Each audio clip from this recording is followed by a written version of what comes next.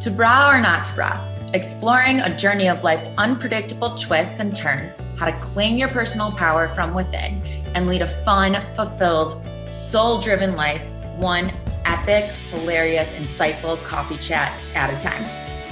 Let's get real. Let's get raw. This is your host, Em, on Bra or Not to Bra.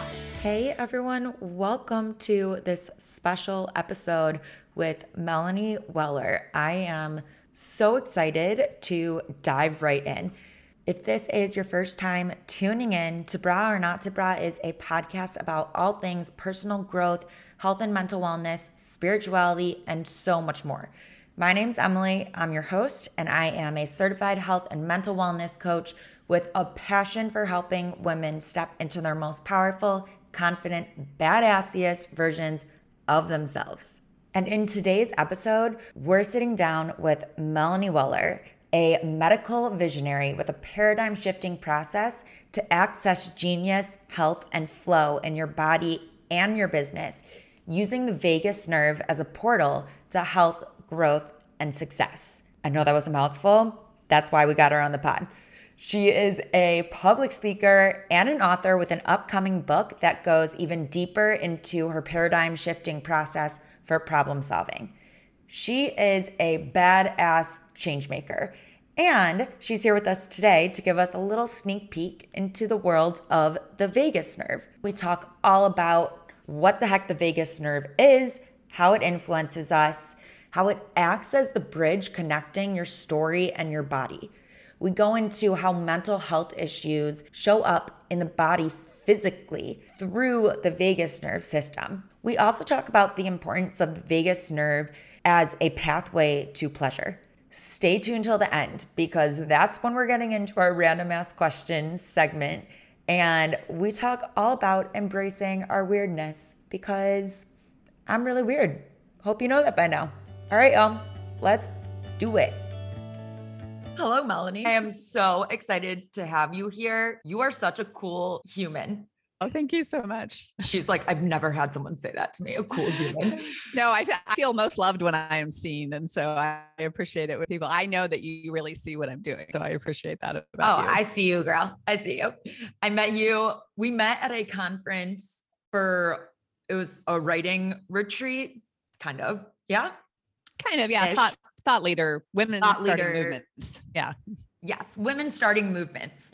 And I showed up late and just barged into the room during mid speaking. Someone was talking, sit down next to Melanie and just start being like, asking her a ton of questions. So I was like, you're coming on the pod. How do you feel about that? I love it. I love it. I will talk to anyone about what I'm doing. I love doing podcasts, and you struck me as I knew this was going to be a super fun conversation. Oh, it's going to be, you don't even know yet, Melanie. All right. Tell us who you are. I'll say maybe first and foremost, I am a high priestess magician of sorts, but I have been a physical therapist in conventional terms for 25 years and worked as an athletic trainer before that. So I have a lot of experience solving people's problems that could not be solved by other healthcare practitioners, both traditional ones and alternatives. So I ended up very early in my career specializing in people who did not fall into the box, did not respond in a conventional way, did not read the textbook before they got injured. And no one else could solve. Where have you been my whole life? Hello, I needed you. Well, medicine needs a lot of this because medicine, especially now, like I was educated on right at the beginning of the evidence-based practice movement, which is great. Like we should all know that our interventions are grounded in science for sure. But what I have noticed is that it has really sucked out all of the creativity and critical thinking by a large number of people that have been educated within that system. And if you do not fall into the box, they don't know what to do with you. You're more likely to get referred to psychiatric care than you are to get your actual physical condition evaluated. And not that that's not always an inappropriate decision, but when I see people, or I guess because I evaluate people physically and have my own emotional, psychological screening that I've extrapolated all of those physical issues to, I see people overwhelmingly that don't have shock absorption physically, and I believe 100% that they're hurting, and we don't have, medicine is so divided into pieces, and we don't have a way to evaluate the whole person, especially on the physical level. What do you mean by shock absorption? So, for example, by the time somebody shows up in my office with back pain, their biomechanics, their hard evidence-based biomechanics, are abnormal upon testing at their big toe, their ankle, their knee, their hip, their spine, their rib cage, their neck, and their shoulders. Sorry, is there a body part that you're not naming right now? No, they have lost. Yeah, I am sure that their earlobe shock absorption is gone too. So their back is hurting because everything above and below it is not working correct, and it's taking the beating for not having the shock absorption systemically. Ooh, okay, this is interesting. And so that's the very concrete place to start with all of this. And so, like, I know, for example, when somebody's big toe doesn't move right, that they are probably stuck at their upper neck or the base of their skull. Well, that's the 99%. This isn't Dad. Did I tell you about my fall? No. I cannot believe you just. Am I channeling the answers you need? That is absolutely absurd. Oh my goodness, I haven't been able to wear real shoes in 3 weeks because I fell because I'm clumsy. I was sober. It was actually Saturday night and I was walking home from Jewel getting ice cream to have like a really cute date night at home with myself. And I tripped, but the ice cream was safe. And my big toe got really messed up, and it's still trying to kick back in with the shock absorption thing that you're talking about. Okay. That's actually something that I really wanted to get into, because that was an actual injury, right? So where does the pain start to differentiate with the injury versus like the internal structure of the pain through our body? Does that make sense? Yes. I look at our bodies as like, we're just like big satellite dishes and satellites, like we're just communicating, like we're always sending out information, we're receiving information, and our environment in the universe is always communicating with us. And this became really evident to me when, if you work in a clinic for any amount of time, it doesn't take more than a year or two, you'll see some frequent flyers, or you'll see people that like they get in a car accident and then they get better and go away. And then like 3 months later, they're back and they had another car accident. It's like, well, okay, so what is life trying to tell you that you keep getting into car accidents? Like, what's this pattern? Because that you deal with to keep you out of this. Sorry, what's going on, I got in a car accident too.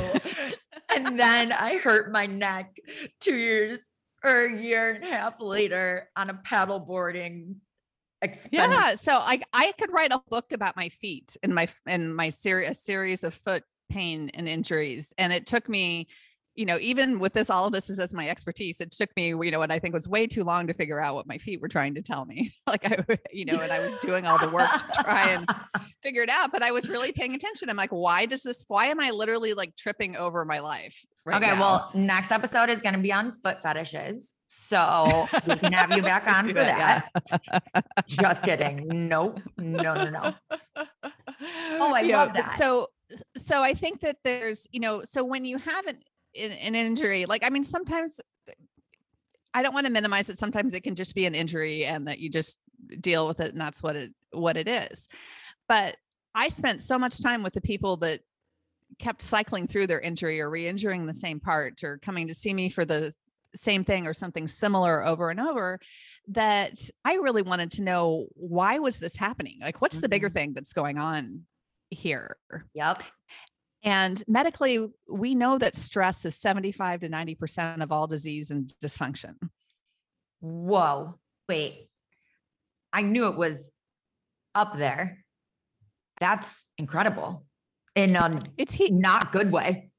Absolutely. But we don't talk, in my opinion, very specifically or meaningfully about what stress really is. You know, if you go to the doctor and they'll tell you that, oh, well, you're stressed and that you need to meditate or exercise. But did anyone just roll their eyes when she said you need to meditate other than me? Well, and it's not like and meditation can be great, but there's a point at which people are stressed that meditation is actually a ridiculous instruction for them because they're not going to be able to get there. They're not in that mindset for it to be useful.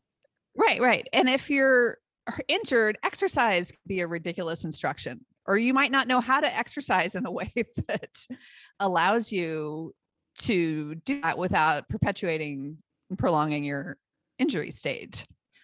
Okay. This is so juicy because now we're getting into like the physical stress and then the emotional stress and how those interact with each other. And I talk a lot about anxiety, my OCD, mental health was and always will be my main motivation in terms of my wellness exploration journey.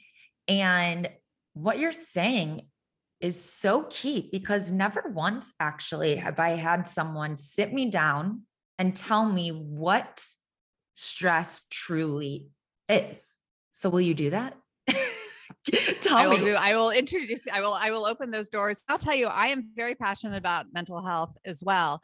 My evaluation system that I've created, I know exactly when to ask somebody about their mental health, and particularly if they're in suicide ideation or suicide planning. And I know exactly how that shows up in the physical body. And I'm really looking for collaborators, to put my system into somebody's study so that it can to collect this data, because I know exactly how our bodies lock down around to the point that it's a mental health issue. And I treat a lot of anxiety and depression clients in my practice and have over the years. And so I really have some very specific thoughts about how, and knowledge about how that mechanically shows up in the body. We all have a physical expression of our internal narrative. So we all have a physical expression of what's happening inside of us and a physical expression of what's happening outside of us, like a physical expression of our internal narrative and a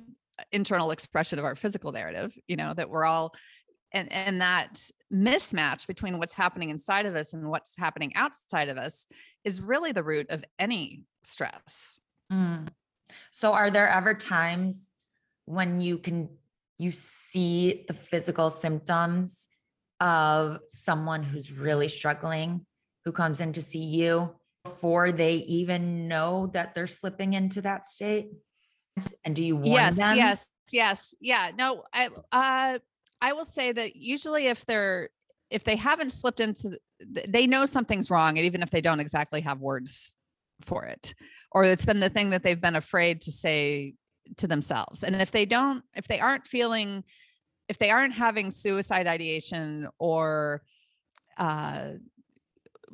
suicide planning kind of thoughts, they'll say, I feel like I'm dying on the inside. I don't know what's happening. And that's usually the phrase for like, I don't know what's going, like something's going on and I don't have the words for it. But with this system, I routinely ask people questions that make them burst into tears because they are so I see exactly what's happening, and it hits that spot of what the stress really is. And they're like, how did you know? My friends call me a professional cry maker.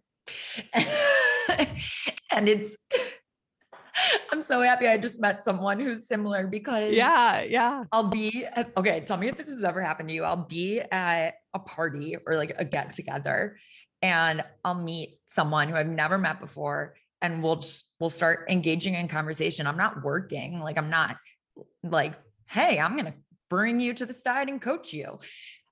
But it just organically happens that they end up just divulging so much and start crying. Okay, this doesn't happen like every freaking day, you guys, but it's so interesting. And it sounds like that's something that you have about your energy too.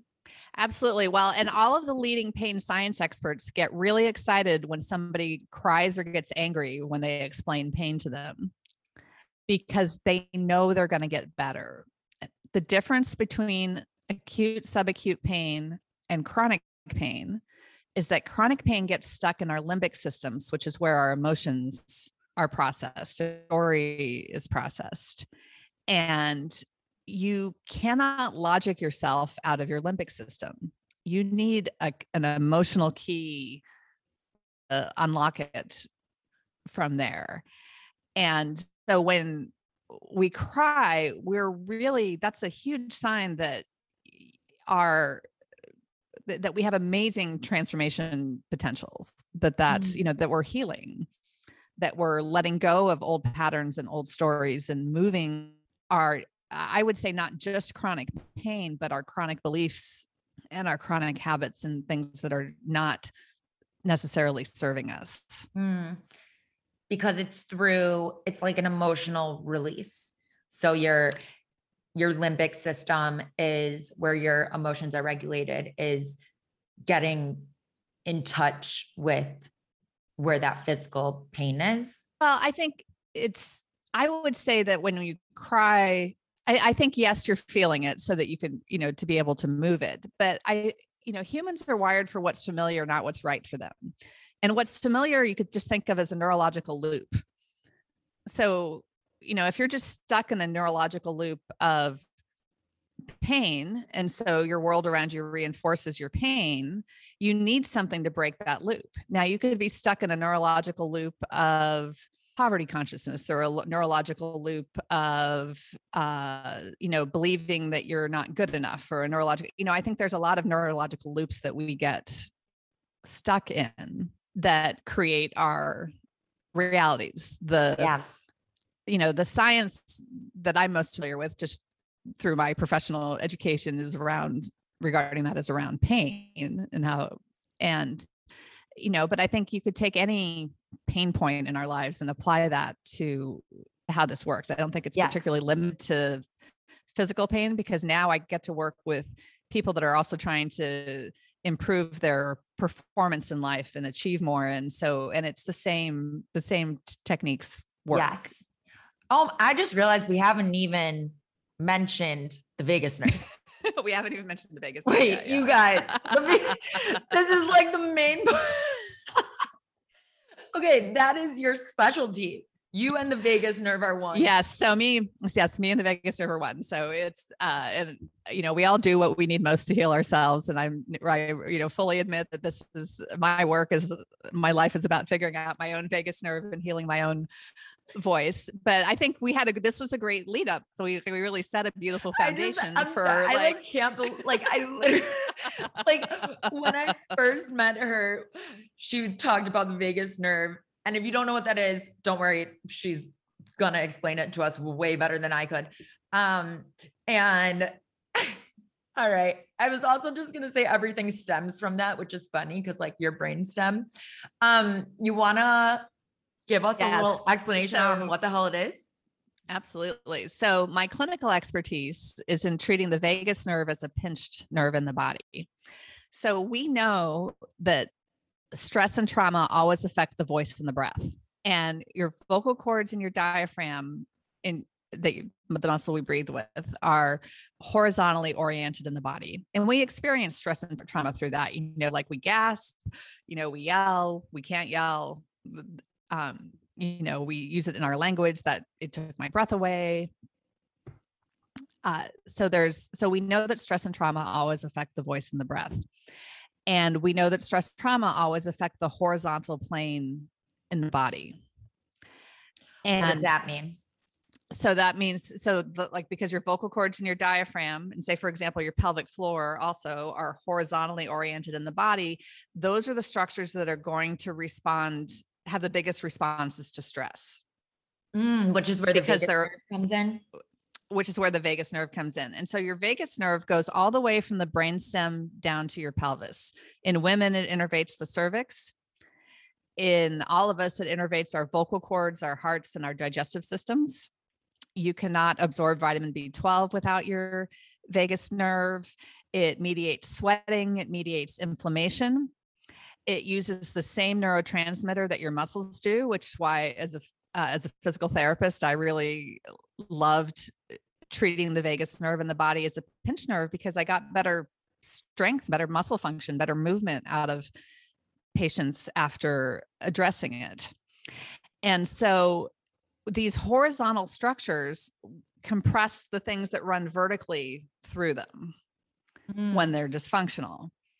And so I contextualize a lot of this around the vagus nerve, but certainly when you get vagus nerve decompression, you're also getting arterial decompression and venous decompression and lymphatic decompression. And you're getting, I would say, this is very consistent. My system is very consistent with the Chinese medicine concept of qi and allowing qi to move through the body or allowing energy to move up your chakras. That if you're compressed at these horizontal thresholds, you can't allow energy to move up and down through your system. For visual learners who, like me, are trying to visualize what the hell this vagus nerve looks like inside your body.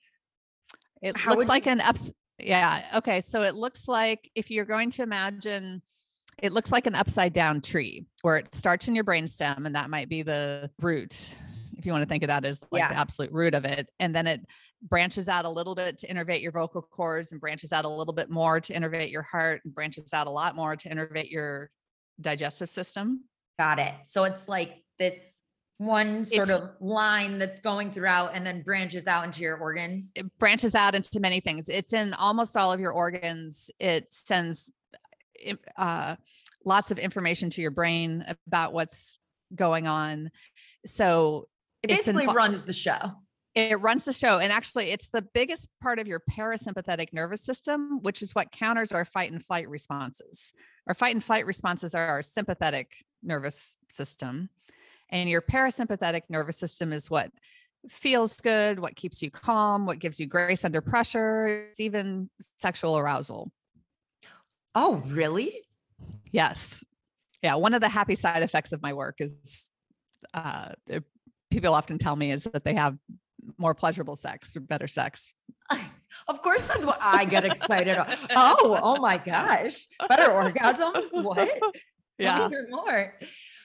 Oh, we are getting back to that in a bit, but all right, keep going with your explanation. So the vagus nerve does lots and lots of things, and if you want to think of these opening, like if you were going to think of like a vinyl record, and vinyl records all have a hole in the middle of them, and that the nerve, if you would imagine like that you had a series of vinyl records in your body, and that the nerve goes down through these openings in those vinyl records, though really our horizontal structures in our body have more than one opening through them, because you have different, many things that need to go vertically through, but those openings are very often through muscle tissue, or tissue that has contractile properties associated with it. And so those vertical structures can get compressed mechanically. That helped so much. Thank you. And I hope if you're walking or just on your couch or whatever you're doing, that helps visualize if you're a visual learner.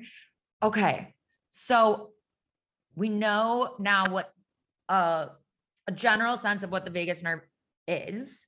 How does that play into this concept of the definition of stress? When our stories are stress and trauma, our vagus nerve function gets dialed down. And when our stories, or when our focus is more feeling good, more pleasure oriented, more meditative, then our vagus nerves get dialed up. Fight and flight systems are very valuable, but the saber-toothed tiger is not always chasing you. And a lot of people are stuck in that moment. So when that increases, your parasympathetic nervous system, which your rest and digest and the basically de-stress, is activated more. Yes, it's more accessible. You have more balance within that, that it's not like the fight and flight is getting all the attention, and your parasympathetic, all your Yes. calm and feel good systems aren't getting any feedback or having any voice in your body. So what I hear you're getting at is that it all starts with the thoughts and stories that you're creating for yourself. Yes, that's a huge, huge part of it, because our human nature is to turn anything into a story, or anything and everything into a story. And stories, how you are the lens through which we perceive what happens to us. And when you're in a state of like life is happening to you versus life is happening for you, for example, that like really changes how you move through the stress. And a lot of us have, people have really, life can be hard. I don't want to minimize that. It can be really hard and really terrible at times. Right now I'm writing my book, and I'm telling my story through, and how I came to this work through the lens of the myth of Isis and Osiris. And I'll say, before I go on, the story puts us on the superhighway neurologically in our brains. Story is really the fastest way to transformation. When you get somebody unstuck from their story, like miracles happen. Yeah. Instantly. It like opens the flow of everything that was blocked. Absolutely. Absolutely. And, it's not that you don't also sometimes need just the physical treatment too, because we have tissue memory and things that, even sometimes when you get mostly unstuck from your story, your body still remembers at some level, and you need some help clearing those pieces out. But in the myth of Isis, I'll give you the really short version of the myth of Isis and Osiris. So it's an Egyptian myth, and it was the way they communicated science. It really tells the story of the Earth's precessional cycle. So the numbers in the myth are numbers that are in the Earth's precessional cycle. All right. I'm going to admit, I don't know what you're talking about when you say precessional cycle. Precessional cycle. So that's how the Earth rotates and tilts over time, like how it angles towards the pole stars, and how the stars rotate. Change the seasons. I only asked that for the things like that. Obviously. That's well, and so in the midst of my own midlife crisis, or I'll say like spiritual awakening, which was really, I will tell you, it was not easy in the moment, but it was a huge gift because it opened up amazing awareness and possibilities for me. So, all right, I'm going to tell the story first, and then I'll tell you how it I want to hear vagus nerve. I want to hear it. Story time, guys. In the myth of Isis and Osiris, Osiris was the king of Egypt, and his brother Set was jealous and angry and wanted to be king. And so Set tricked Osiris into laying down in a bejeweled coffin, had his soldiers shut the lid, nail it, and carry him to the Nile River and send him downstream to his death. Holy shit. Osiris's wife, Isis, found out about that, and she found his body, brought him to a cave, and breathed new life back into him. Set found out about this and was furious. So he went and found Osiris and chopped his body into pieces and scattered the pieces down the Nile River. This is disturbing, but it's very disturbing. I'm intrigued though. This is a true crime podcast. True crime, right? Exactly. Isis went and found all of the pieces. In most of the renditions, she found everything except for his phallus. And for that, she made a new one. And she brought him back. Yeah, of course, you just make one out of the mud from the Nile River. And she brought him back to life long enough to conceive their divine child, Horus. And then Osiris went on to be the underworld, which for the Egyptians was where all life came from and all treasures were found. They didn't have a demonic, or always have a demonic view of the underworld. So that was like an honor.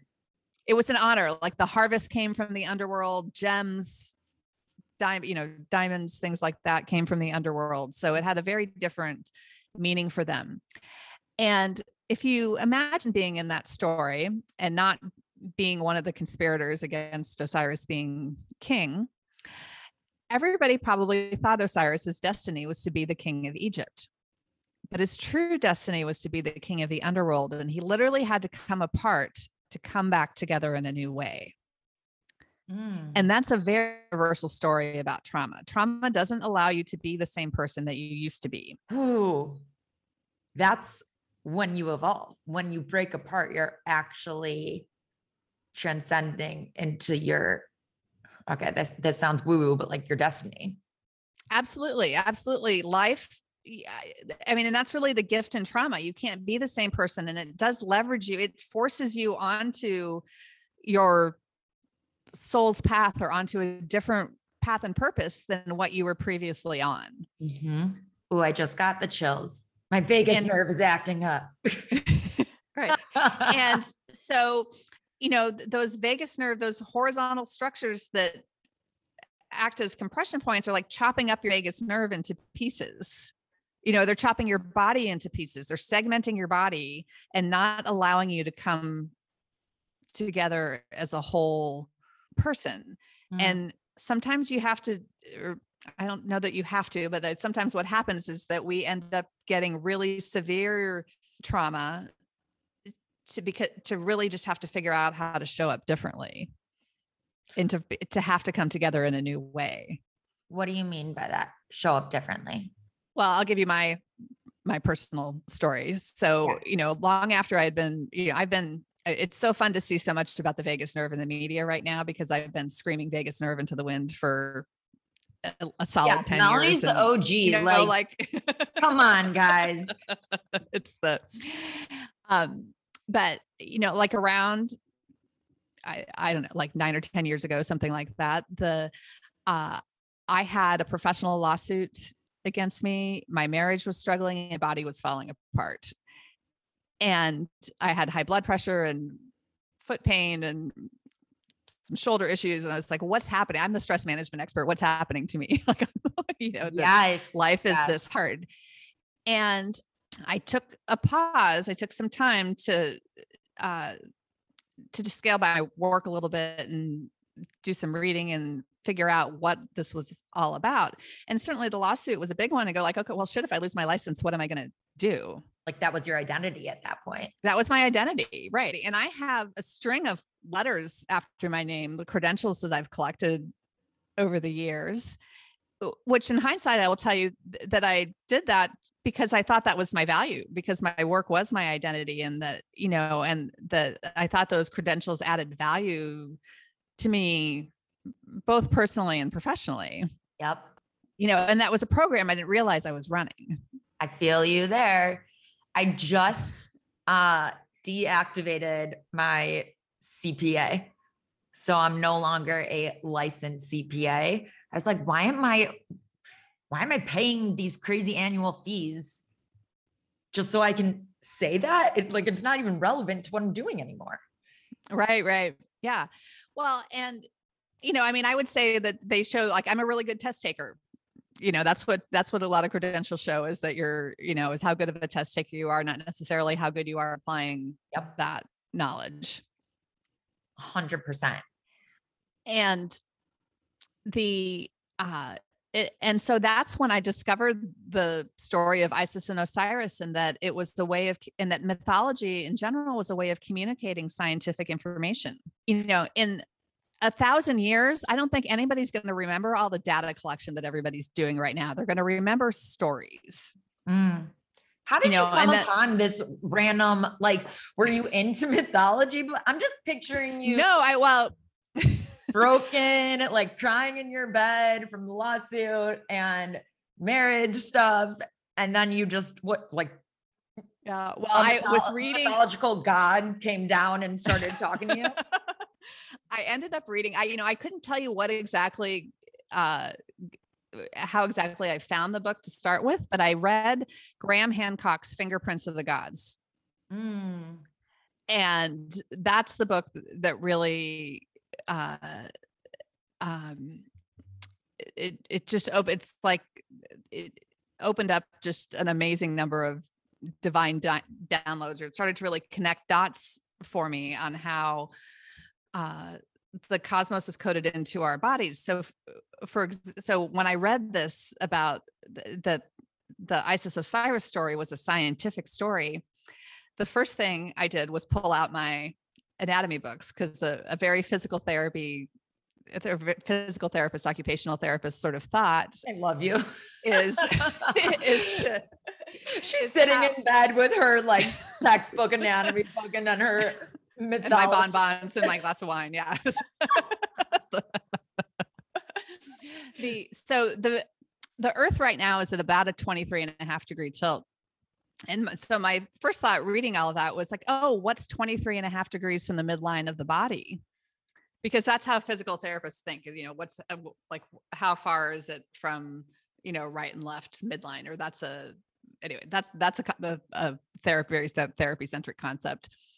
And in all of my anatomy books, and I've had a chance to look at some real skulls since, where the vagus nerve exits the base of the skull is 23.5 degrees from the center of where the spinal cord exits. No. Yeah. And I know from just my biomechanical knowledge, all sorts of 23.5 and 47 degree angles in the body. The anterior cruciate ligament sits at an average 47 degree angle of inclination. And how many people have anterior cruciate ligament injuries every year? In the sports world, that's a really common injury. And normal range of motion between your first and second cervical vertebrae is 47 degrees to each side. And there's 47 degrees between the pole stars that our Earth orients towards over thousands of years. All these little things started connecting. And one of the things I had done for myself in the midst of trying to understand what was happening to me was I met with an astrologer. And so I had been studying astrology and to figure out why my life was upside down at that moment. And there's a subset of astrology called medical astrology. And so, for example, Aries rules the head. And I have a favorite image from one of my anatomy books that I've had for more than 20 years, that it's a compilation of MRI images to show you what the ventricles of your brain look like. And the ventricles make cerebral spinal fluid.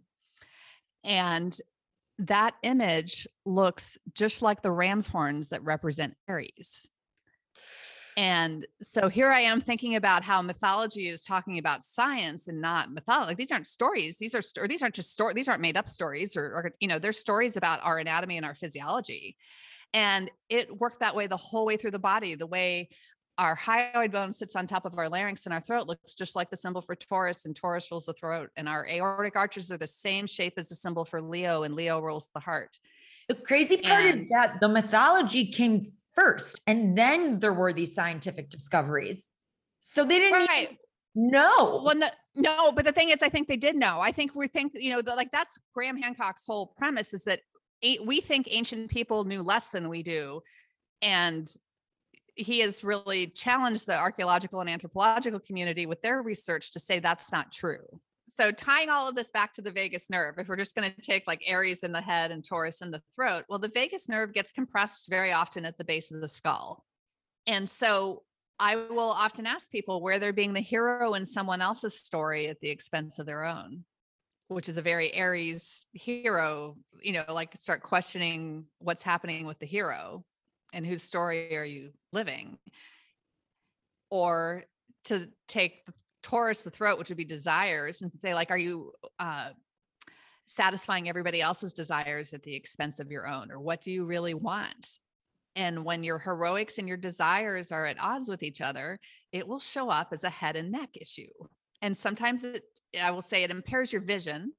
And that can literally mean you cannot turn your head to see what's going on. It can also mean that you just can't see what's possible for yourself. So there I start to dig into really what is the stress that's causing the head problem. And and it's not that it's not, there's posture and there's other things, but those are really, to me, those are really secondary problems. When you start to get into some of these other issues, like you really have your neck posture can be a reflection of your foot alignment. I can't even tell you how many neck patients I've fixed by fixing their feet and ankles, or their hips. Like, your neck problem is not your vision is the tip of the pyramid. It's the last, and so there's other things going on below that will often really drive it. But, we only, science doesn't always they don't really ask questions they don't want to know the answers to. or they ask the inconvenient questions. None of us like to ask questions we don't want to know the answers to, really. You know, we That's ignore it. that. They don't want to ask. That is okay. That is an amazing way to phrase our medical system. Yeah. And our medical system, I would say, has the biggest Osiris wound of anything we have. It's chopped into so many pieces. So when's it going to come together? Well, that's a huge part of my mission, to have this. The beautiful thing about the vagus nerve and about this languaging story throughout the body and how we carry stress is that it would give every specialty a way to talk to a patient consistently, to thread through what's happening with them. So treating the entire body, treating the whole entire body, the whole person, and not having it broken up into pieces.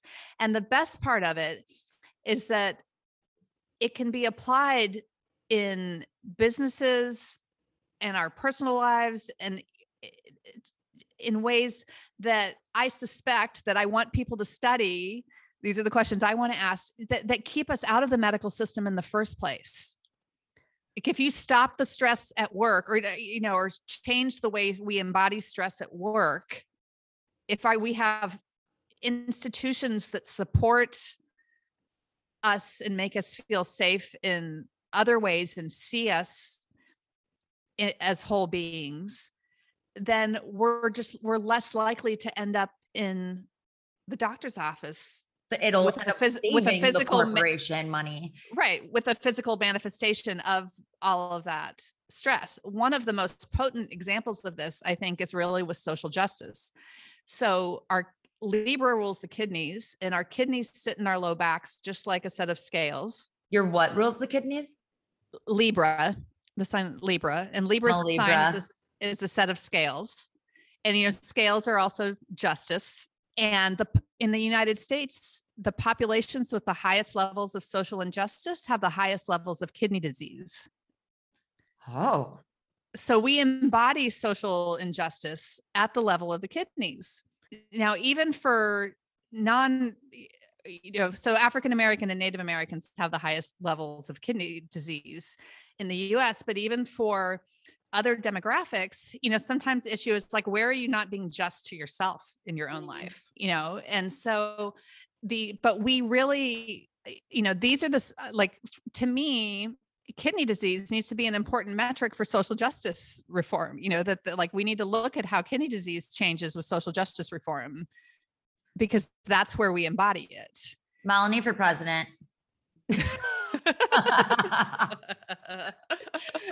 I don't know that I want to be president, but I would absolutely love to consult at that level on public health and how we solve these problems, and what's that compression, so that compression point, where you're, where justice and creativity are at odds with each other, I would say, or where justice and practices are at odds with each other, would be that's where we need to look at solving that problem. And this works not only through Western astrology stories, this works through the Vedas describe our anatomy in significant detail. A molecule of adenosine triphosphate, ATP, which is the energy source in our cells, is the same shape as the Aries constellation, and it has the same archetypal function. Our brainstem and cerebellum look like the Hindu deity Ganesh.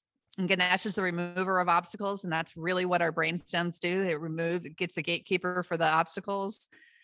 I don't know. If you're listening and not freaking out right now, I'm and even biblical stories, the biblical story of the Temple of the Ark of the Covenant describes cranial anatomy in a lot of detail.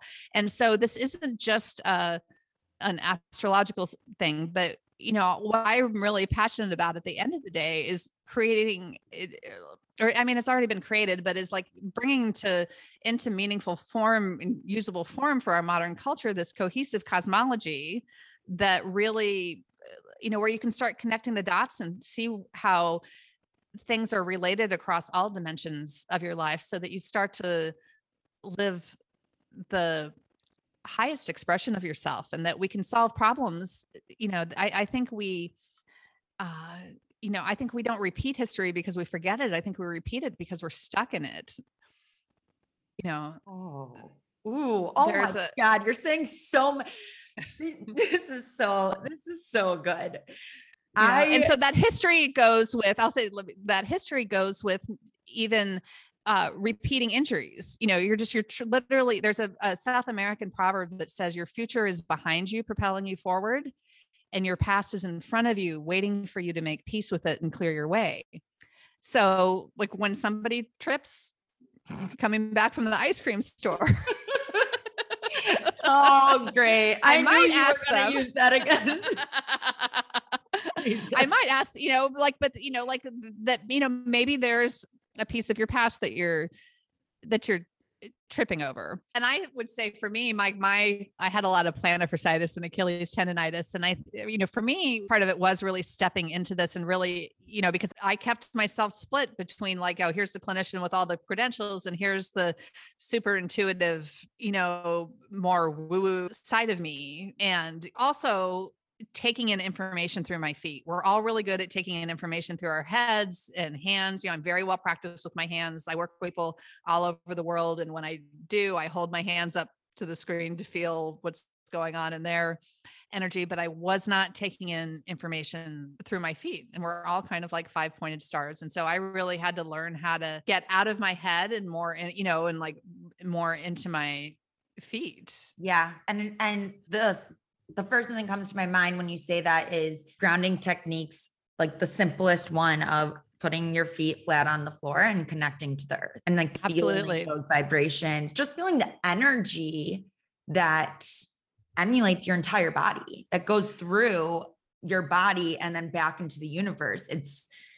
It sounds woo-woo, but when you connect with it, it gets real. Absolutely.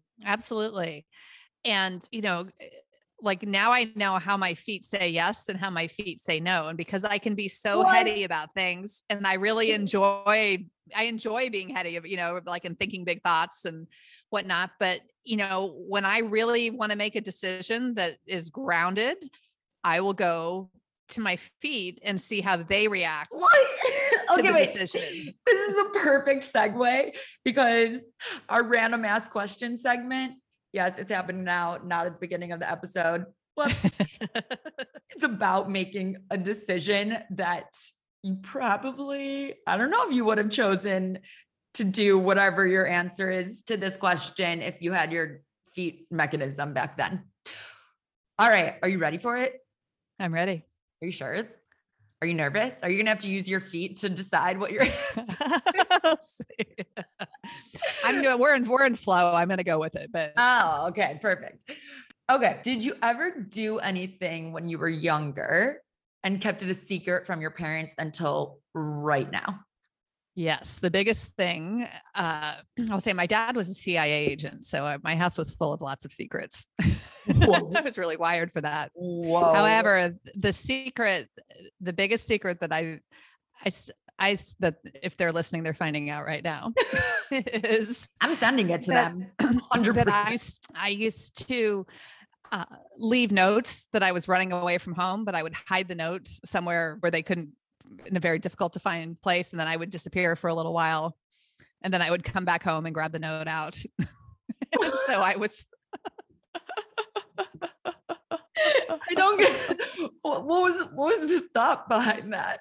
The thought behind it.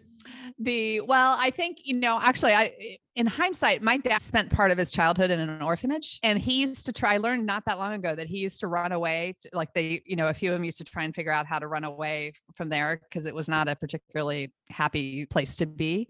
And I actually think epigenetically, like I think I was reenacting his running away from the orphanage without really realizing it. But if like you wanting to be found. Yeah, totally. But it's like that, but it's kind of that split. I want to be found. I don't want to be found. I'm going to leave a note, but I'm going to hide it. I want to be out on my own. I don't want to be like, I don't like having parents. Like I would tell you, I'm just fundamentally like, I had really good parents, but I just didn't like, I always felt like an adult trapped in a child's body. I just didn't like having parents. That was a limiting factor in my life.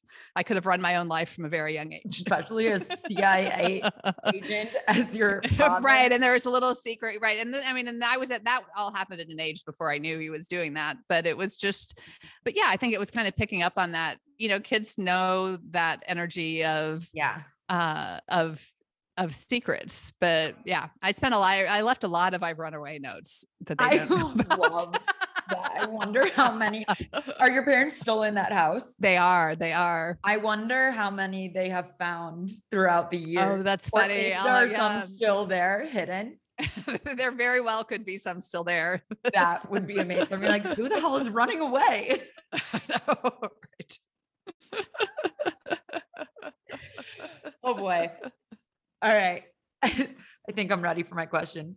I have my feet are on the ground. They're ready to tell me. Feet are on the ground. All right. If a reality show were based around your life, what would it be called? Well, I can't say Jabra or not Jabra because that's already taken. Honestly, it would be something like Let's Get Weird with M. Something ridiculous. That's just like nothing too serious or nothing.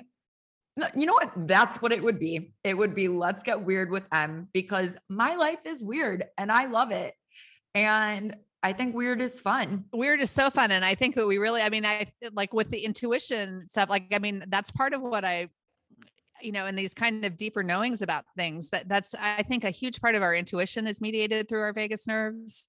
And how our vagus nerves function really, the science shows us it really remaps our brain at highest levels. And I treat doctors and professionals that are using, they always get cancer because they know how to use spirit and their intuition when they're doing surgery. And their reputation is that they're the best in their fields, but they won't tell any of their colleagues because they are afraid of being ridiculed, but they're making miracles happen every day. And when we embody that, like our weirdness to the fullest, I know that that's when miracles happen. That's when I have one story of, I had a client that came to me with an acute onset of hallucinations and was in a terrible place where he couldn't make eye contact with anybody because faces were melting. And I didn't know this at the time, but he was literally planning to kill himself that night if what I did didn't help him. Wow. And I brought all of myself to the table. Like I did all of my vagus nerve decompression stuff. I gave him a good intuitive reading. And at the time I had even been exploring mediumship, which really just to understand it, because I had started describing things to people and they would go, "Oh, you just described my grandmother in the outfit we buried her in." And I would be like, "Well, what is happening to me? Like, I really don't know what's happening to me." I did. Was I? Yeah. But I brought all of myself to the table that day and he walked away after 90 minutes with 90% of his hallucinations gone. Wow. And I didn't know I could do that. I didn't, he was in what I would call full vagus nerve lockdown. I could measure it. Like it was super, he had minimal rotation at multiple segments all the way up his body. So I knew he was locked down. I knew he was feeling terrible.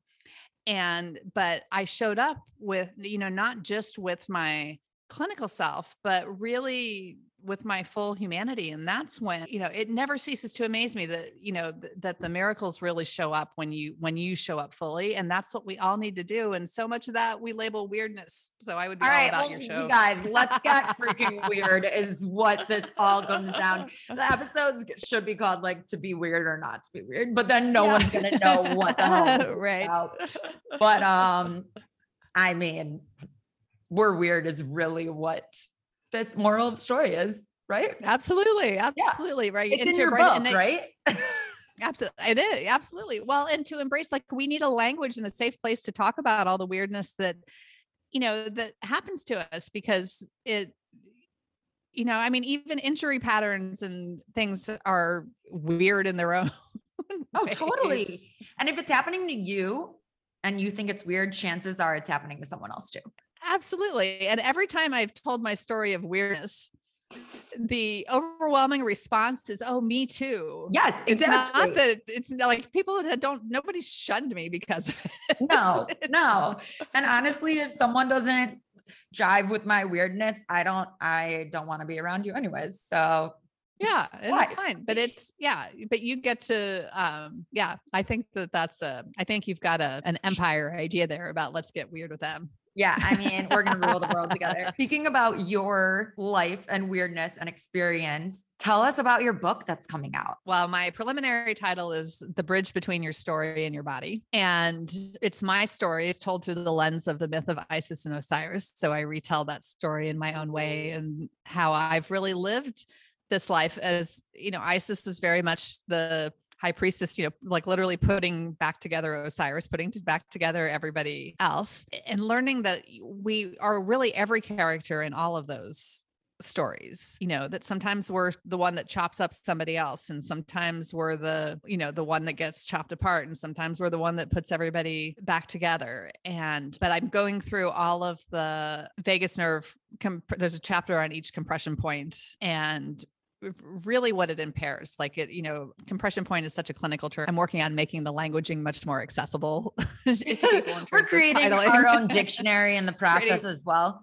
2 book launches in one. Yeah, absolutely. But where you have your vision set and your voice set, that really, because when people talk about mindset, when you've really changed your mindset, you've actually changed your body set. You cannot change your mindset without changing your body. And working from the mind down is the mule path. You really have to go from the body up and to be on the superhighway to transformation. And I've spent 30 years figuring out how to make change happen faster and more easily for people, because when you get the gift for me in really treating so many complicated cases that other people have not been able to solve, is that you have to figure out where to start, right? The game I played with myself is what 1, 2, or 3 things can I do that make 10, 20, or 30 things better for this person? That's the hardest part of anything.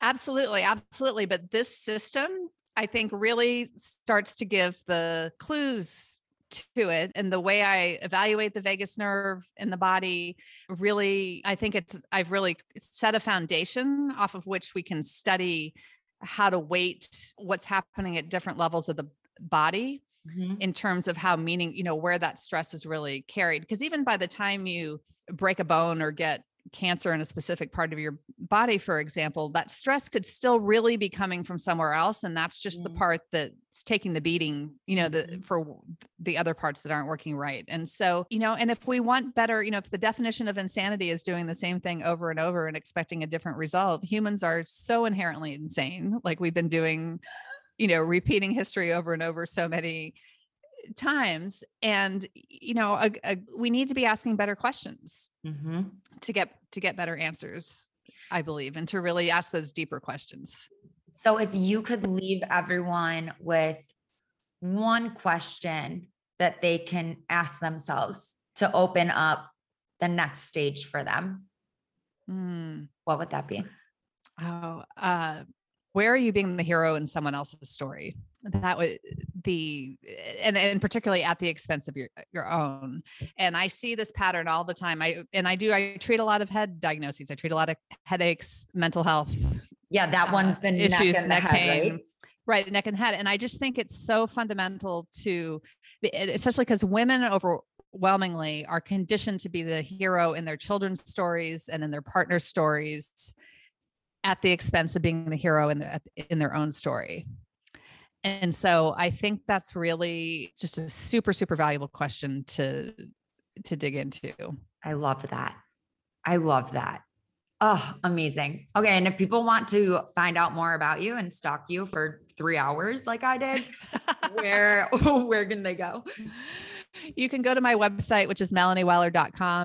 My social media is all Embody Your Star on Instagram, Twitter, and Facebook. It's under my name, Melanie Weiler. I love that. You're amazing. Thank you so much for coming. Thank you. Spend the rest of Emily, like looking. There is no work getting done today other than Googling and buying books on Amazon about astrology and mythology. It's endlessly fun. And there's so much, there's a new science waiting for all of us to really, that holds so much more potential for us than the way things currently are. Yeah. It's right here. It's waiting for us. Yes.